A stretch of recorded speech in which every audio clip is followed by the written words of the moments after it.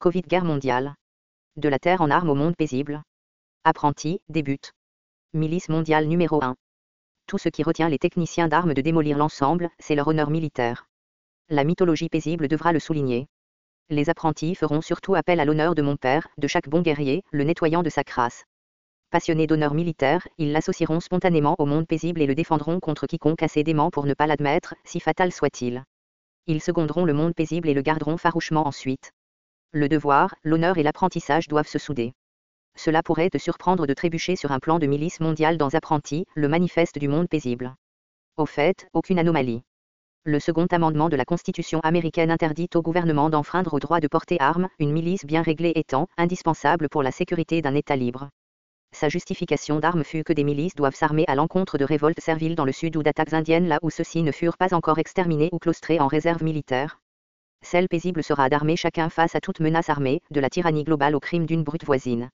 La solution n'est pas la norme actuelle, des nuisances à feu particulières dans trop de ménages, gosses plus nuisances à feu égale garantie de pertes tragiques, ni en garde du corps pour les riches, ni en fouille d'armes pour les pauvres, ni en une armée de mercenaires, ruineuse et anathème autant à l'esprit qu'à la lettre de la Constitution, non plus en massacre de bombardiers suicidaires, non moins en combats urbains abattant des innocents dans la rue, au restaurant, en lieu spirituel.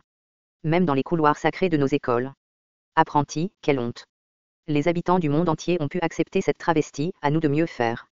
Certaines gens confondent un monde sans guerre avec celui sans violence. Peut-être auront-ils raison à la longue, quoiqu'ils peuvent confondre la non-violence, un outil puissant donc très difficile à bien manier, avec le but en vue du monde paisible. Vois-tu la différence entre le simple pacifisme et la satyagraha beaucoup plus complexe, entre le monde paisible et la terre sans violence? La technique de non-violence intentionnelle, satyagraha, vient d'être redécouverte par l'humanité après des millénaires de suppression brutale de chaque tentative.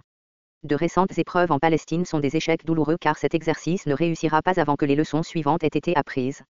À la présence d'un redoutable alternatif militaire, le mauvais jumeau des satyagrahis, mais sous leur contrôle, pourvu que le parti paisible réussisse, négocier en bonne foi avec nous sinon affronter ces autres tant que vous le pourriez. 2. Le reportage par des médias mondiaux de chaque répression policière des satyagrahis. En théorie, les satyagrahis palestiniens ont pu détenir la première nécessité, quoique je le doute, leurs forces armées n'ont jamais été assez puissantes ni sous leur contrôle absolu, mais ils furent fatalement refusés la seconde.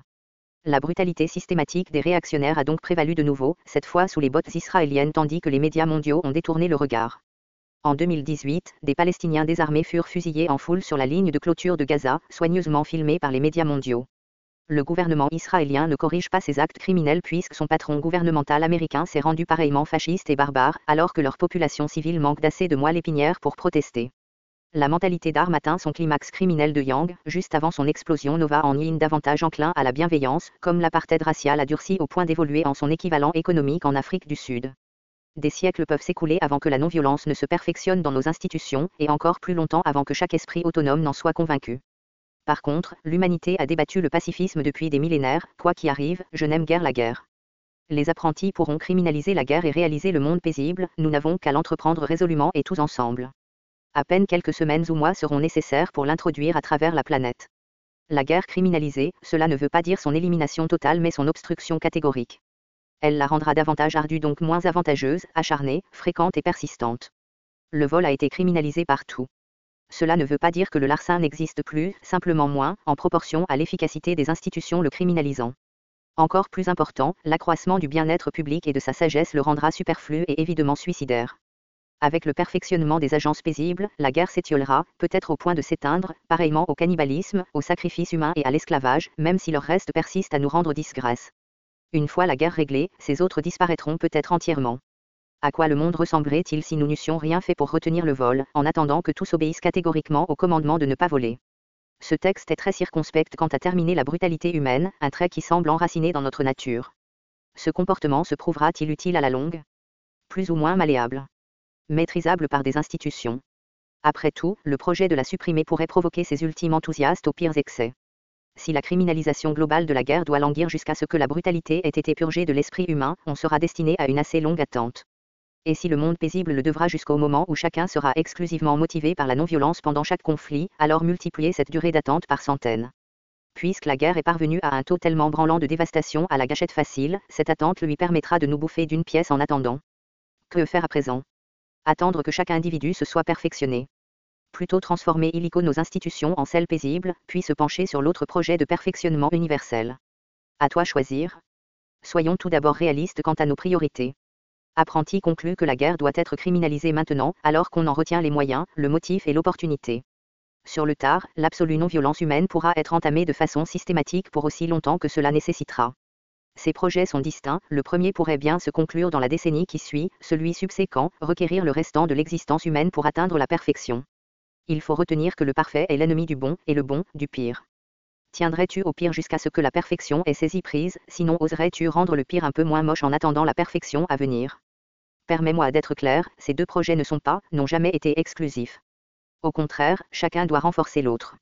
Je te prie de bosser dur pour le mieux à présent et te rapprocher à la perfection dans l'avenir. Ceci dit, on peut limiter les pires dégâts dans l'immédiat de la mentalité d'armes, multiplier les bienfaits paisibles et remplacer le châtiment pénal par une visée comportementale de meilleure sagesse, aussi criminaliser la guerre qui fournit la plus grande portée à ceux au penchant du mal. Apprenti ne prévoit pas la fin de la violence humaine, n'aborderait même pas ce mal.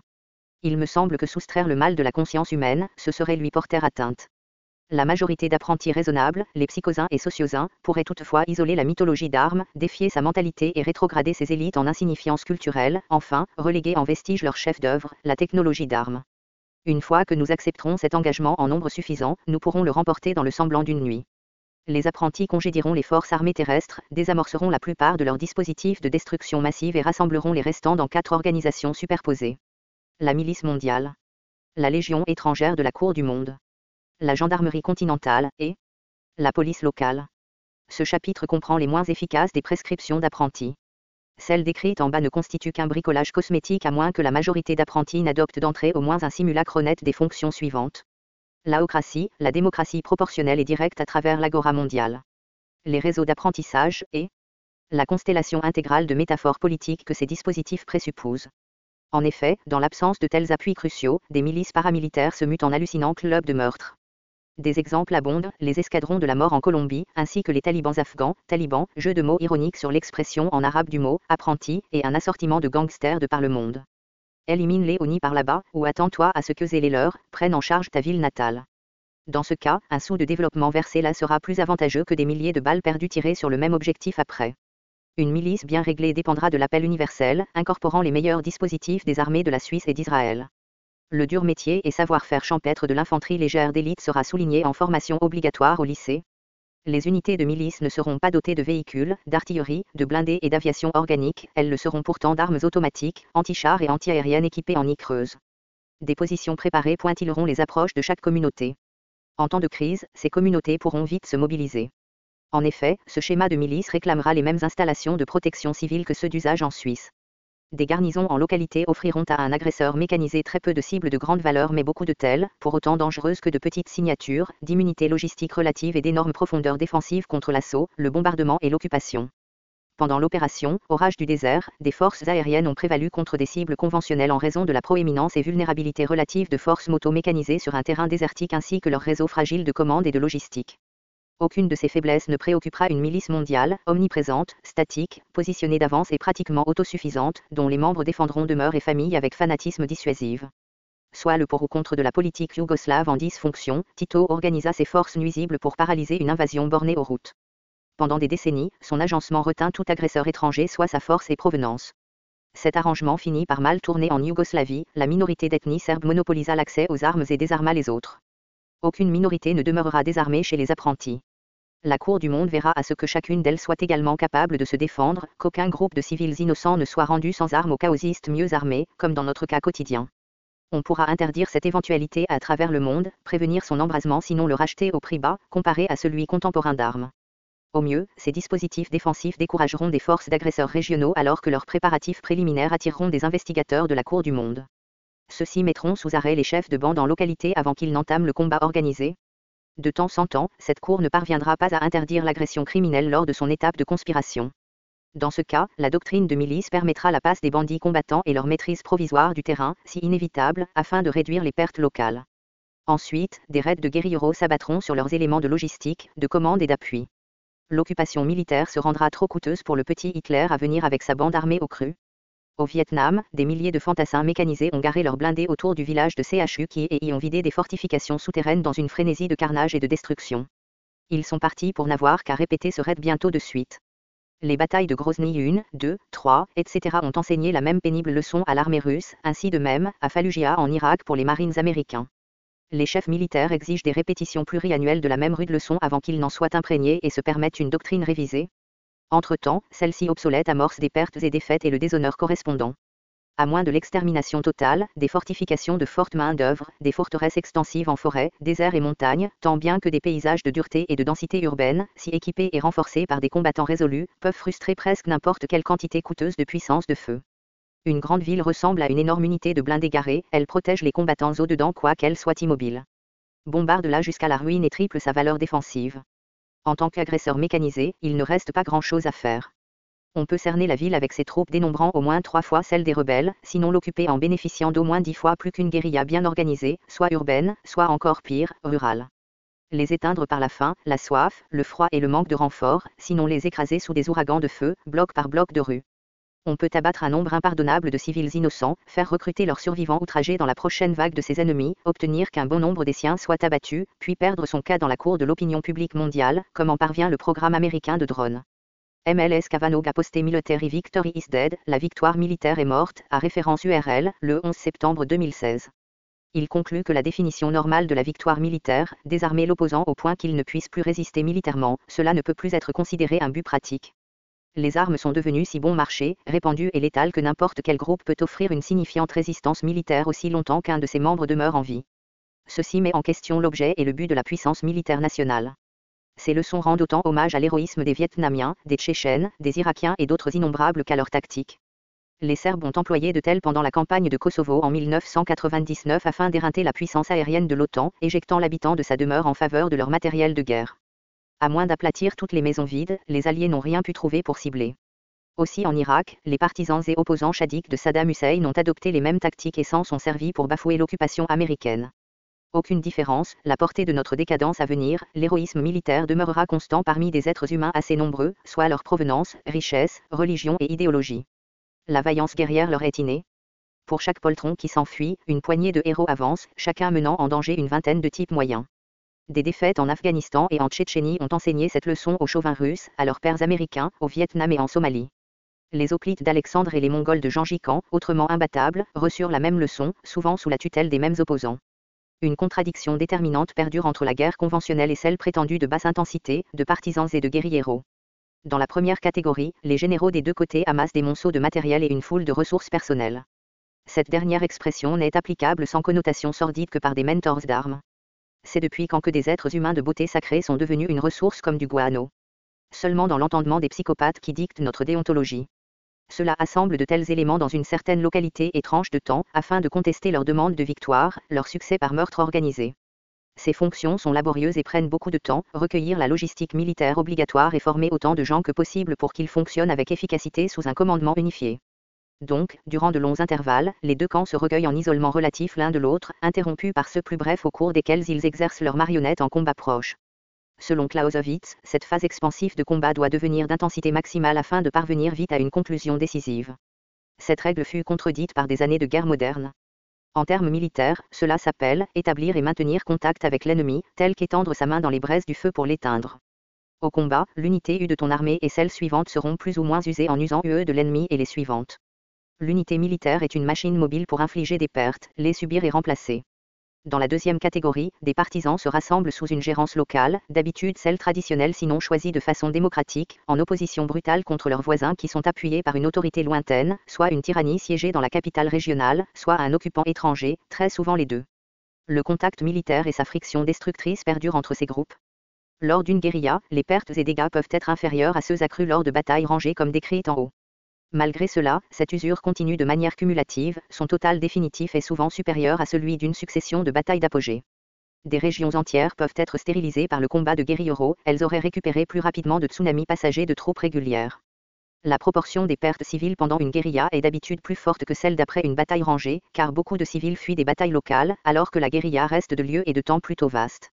Aussi d'habitude, ni des deux côtés d'un combat régulier ne cherche à rabattre sa discipline, ses ravitaillements limités et sa morale en les importunant de civils et leurs encombrements paniqués, il vaudrait mieux les expulser temporairement du terrain. Les deux côtés d'une guérilla peuvent considérer, à tort d'ailleurs, voire en bas, les civils locaux comme des otages dépréciés et bons candidats à l'extorsion. L'intensité du combat de partisans ne peut être considérée basse que du point de vue d'un cliché instantané, elle doit monter à la longue. L'aspect, basse intensité, de cette guerre est donc un autre mensonge fabriqué de toutes pièces par la propagande d'armes pour la rendre davantage présentable. Le contact est maintenu entre des adversaires conventionnels par la cavalerie et l'infanterie légère, l'aviation de reconnaissance et des sous-unités irrégulières, aussi par des espions civils partisans de l'un ou de l'autre côté. Les escarmouches incessantes entre ces acteurs d'élite sont rarement décrites dans l'histoire militaire de normes, dont les auteurs s'intéressent plutôt dans la manœuvre à grande échelle et mieux documentée de grandes unités armées. Quoique le succès ou l'échec de telles escarmouches mène habituellement à celui correspondant des armées régulières, indépendamment d'autres préposés comme nombre cru et supériorité relative d'équipement et d'entraînement. Après tout, des données essentielles sont recueillies pendant ce contact assidu, des meilleurs renseignements sur les forces et faiblesses ennemies, leurs dispositifs, plans et intentions. En toute probabilité, si vous perdez la guerre d'information au bas niveau, vous perdrez tôt ou tard celle conventionnelle. La première Sixième guerre mondiale, quelques-unes auparavant et la plupart depuis ont différé de celles antérieures du fait que les forces régulières des deux côtés se sont rendues pareillement responsables pour la bataille conventionnelle et celle de basse intensité. Par exemple, lors des grandes offensives de la PGM-SIC, des dizaines de milliers de vies et des kilotonnes de munitions furent consumées dans quelques jours. En attendant, durant des intervalles de basse intensité, chaque petite unité, chaque bataillon d'environ 500 hommes, dut en perdre une poignée presque chaque semaine de son séjour au front. Au cours de la majorité des guerres civiles, l'armée régulière des deux côtés sera reconstruite presque dans son entièreté. Chaque côté acquiert son propre gouvernement central, sa base d'impôts, son foyer géographique et ses unités militaires, de combat au lieu de garnison, cette différence signifiante quant au commandement et matériaux, afin d'entamer les confrontations expansives de la guerre conventionnelle. La prétendue guerre de bas niveau n'est que l'étape initiale en voie à l'ultime épreuve de force conventionnelle. La guerre de basse intensité n'est pas nécessairement d'importance existentielle pour la puissance occupante. En d'autres mots, qu'elle gagne ou perde, sa survie n'est pas posée sur la balance, du moins à court terme. D'habitude elle se battra avec une main liée, par définition. Cette vulnérabilité peut être cruciale. L'équipe en maison n'a nulle part où s'enfuir et doit donc lutter pour sa vie. L'organisation rebelle retient un autre avantage de maison à l'encontre du pouvoir lointain, son armée régulière et ses adhérents locaux. La plupart des habitants s'identifient avec elle et lui fournissent des appuis de logistique et de renseignement et des renforts. La puissance étrangère ou le gouvernement régional retient un inconvénient évident, soit l'une ou l'autre ont retenu une longue histoire d'abus contre les gens du pays. Mais une fois que ces avantages et inconvénients sont énumérés, les combattants des deux côtés devront faire face au même paradoxe décrit plus loin, ils réussiront ou échoueront selon qu'ils le manipulent. Étant donné ce déséquilibre, la guerre de basse intensité se distingue de celle conventionnelle. Ceux qui l'ont ignoré ont perdu le combat et souvent de suite la guerre conventionnelle soutenue par cette escarmouche. En guerre conventionnelle, marquer le compte supérieur de cadavres ennemis et occuper son terrain, par exemple, sa capitale et ses centres industriels et d'extraction de ressources, dicte le succès militaire, indépendamment du souhait des civils locaux. Leurs pertes peuvent être ignorées ou empirées selon la doctrine de Clausewitz, ils se mettront rapidement en ligne de toute façon, une fois que leur armée sera écrasée dans sa tentative de bloquer l'invasion. Tandis que, durant la guerre dite de basse intensité, le côté perdra qui contrarie davantage la population indigène, ceci indépendamment du compte des cadavres et du terrain occupé avec succès. Quand le nombre de cadavres croît parmi le peuple, l'avantage du côté qui le réduit au minimum grandira pareillement. En combattant une guérilla, un général conventionnel doit être en quelque sorte plus dur envers ses troupes qu'envers l'ennemi, les discipliner à tel point qu'elles réduiront les pertes civiles au minimum.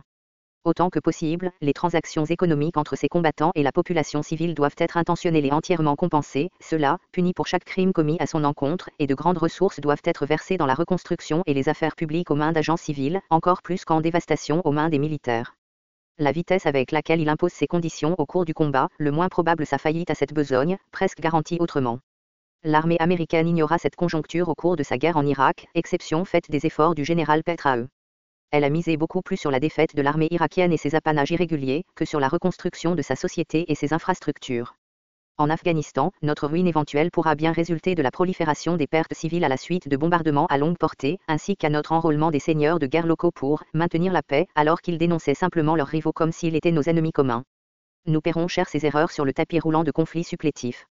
L'ordre et la loi doivent être reconstitués, quoique presque tout le monde puisse les refouler, le droit de propriété doit être protégé malgré l'impuissance des civils locaux. Il sera toujours plus facile pour des combattants voraces de marauder des civils locaux, que de combattre une guérilla bien armée mais appauvrie, sinon faire les deux à la fois et toujours perdre. Cette règle s'applique autant aux soldats voraces qui libèrent le poulet d'une famille paysanne, qu'au général scrutant sa carte de bataille et manquant de bonnes cibles pour son immense puissance de feu, en fait, encore plus à celui-ci. Au diable la fausse panacée des drones létaux. Ce programme devrait être dénommé dents de dragon, car il crée beaucoup plus d'ennemis qu'il n'enlève. Comme du poison aux applications thérapeutiques, elle doit être administrée très rarement, avec rare prudence. La discipline militaire exigée au maquis est beaucoup plus féroce et difficile à imposer que celle de la guerre conventionnelle. Les campagnes massives idéologiques, éducationnelles et de propagande qu'ont dû s'inculquer des armées de brousse comme celle rouge de Mao, elles n'ont pas été nécessaires pour combattre l'ennemi. Ces troupes étaient entièrement disposées à combattre sans elles. Mais elles devaient empêcher à l'armée rouge de détruire sa base populaire au canon de fusil. Une armée d'occupation ont un défi encore plus important, empêcher à ses troupes et partisans locaux de suppléer leur sécurité et sustentation aux dépens de civils indigènes, ce pourrait être un problème insurmontable à la longue. La puissance étrangère ne pourra pas garantir son succès militaire dans le moins distant qu'en certifiant qu'elle se retirera aussitôt que possible et permettra aux habitants honnêtes de rétablir leur autonomie politique. Une telle promesse serait un aveu de défaite lors d'une guerre conventionnelle, bien qu'elle soit la clé de la victoire pendant celle maquisarde. Les généraux conventionnels n'ont que récemment saisi cette idée et ses ramifications. Référence URL. Ils préfèrent satisfaire les requis de la guerre conventionnelle, la simple demande que nos pertes soient réduites au minimum et celles de l'opposant, coûte que coûte maximisées. Cette formule garantit en pratique l'échec et la défaite lors d'une guérilla, celle quasi inverse en prévoit le succès, quoique sa réalisation soit paradoxale et fort ardue. Le côté, guérillero ou conventionnel, qui tue, viole, vole et terrorise davantage de la population civile, devra perdre la guerre à la longue. L'autre la gagnera par forfait, soit sa faiblesse et sa déconfiture au début. Il existe aussi un paradoxe redoublé, étant donné l'avantage de maison. Bien que des rebelles natifs puissent abattre leurs concitoyens en grand nombre, s'ils peuvent remettre la responsabilité de ces meurtres à l'occupant étranger et à son manque de vouloir ou faute de contrôler leurs crimes, celui-ci perdra la lutte. La police de ces meurtres doit devenir coûte que coûte la priorité primaire de la force d'occupation, elle doit honnêtement intégrer dans son administration l'entièreté des forces paisibles natives et leur remettre souveraineté et plein appui, sinon se livrer à la défaite et au dégagement stratégique. Une administration réussie devra être aussi respectueuse des besoins des habitants que loyale envers le pouvoir de l'occupant, comme celle de Laurence d'Arabie, aussi responsable pour la gérance locale. La plus rapide cette réalisation et le moins d'intervention de la part d'intrus doctrinaires ignorants du pays, de sa langue et ses traditions, le moins de difficultés résulteront. Aucun compromis tactique, intervention idéologique ni délai stratégique ne sera admissible. Napoléon, désigna Marmont le gouverneur des provinces illyriennes, et ce fut une nomination excellente. Bien que Marmont fût un moralisateur satisfait, il fut un homme extrêmement compétent et honorable, et il aima la Dalmatie. Sa passion pour elle fut si grande que dans ses mémoires, son style, pompeusement solennel par nature, se gambada comme un genou quand il écrit de son Illyrie. Il est tombé amoureux des Slaves, il les a défendus contre leurs critiqueurs occidentaux. Ils n'étaient pas paresseux, dit-il avec indignation, ils avaient faim. Il les nourrit et les mit à construire des routes magnifiques le long de l'Adriatique, et chanta cet accomplissement comme un coq. Ils n'étaient pas non plus des sauvages, affirma-t-il. Comme ils n'avaient pas d'école, il leur en construit en abondance. Quand il perçut qu'ils furent des fervents de piété, il favorisa leurs institutions religieuses, bien que lui-même considérait la foi comme du bougrant pour raffermir les réglementations de l'armée. Rebecca West, Agneau noir et faucon gris, un voyage à travers la Yougoslavie, New York, Londres, 1994, page 120. Finalement, la survie d'une guérilla locale et sa victoire sur l'agresseur sont beaucoup plus probables si elle bénéficie de l'appui militaire d'un pays contigu et immunisé, pour quelle raison que ce soit, contre l'invasion de suite. Si votre pays compte entamer une contre-insurrection dans un autre pays, envisagez l'invasion et l'occupation de ses voisins amicaux, puis des leurs amicaux, et puis. Les généraux conventionnels et leurs chefs civils doivent s'instruire ces hypothèses d'apprentis à partir de zéro. Commentaire. Marc Mulligan @camcast.net